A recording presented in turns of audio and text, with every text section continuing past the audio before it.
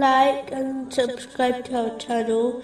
Leave your questions and feedback in the comments section. Enjoy the video.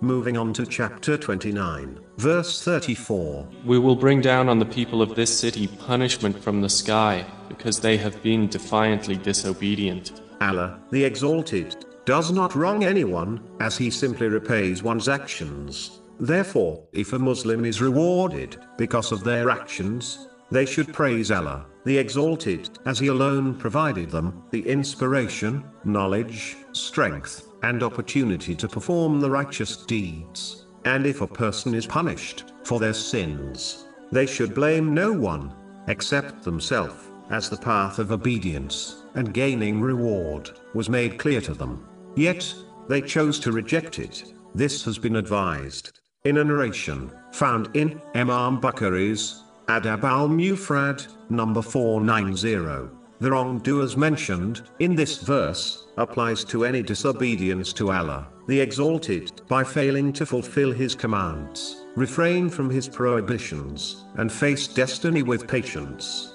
These people may believe they have support from others, but due to their disobedience of Allah, the Exalted, their supporters will eventually become their critics. One only needs to review history to observe this fact. Simply put, the one who pleases people by disobeying Allah, the Exalted, will not be protected by people from the punishment of Allah, the Exalted. The other aspect of doing wrong is mistreating other people. The one who mistreats others will find that justice will be established in the hereafter, even if they escape it during their lives in this world. This justice may well cause the oppressor to be hurled into hell.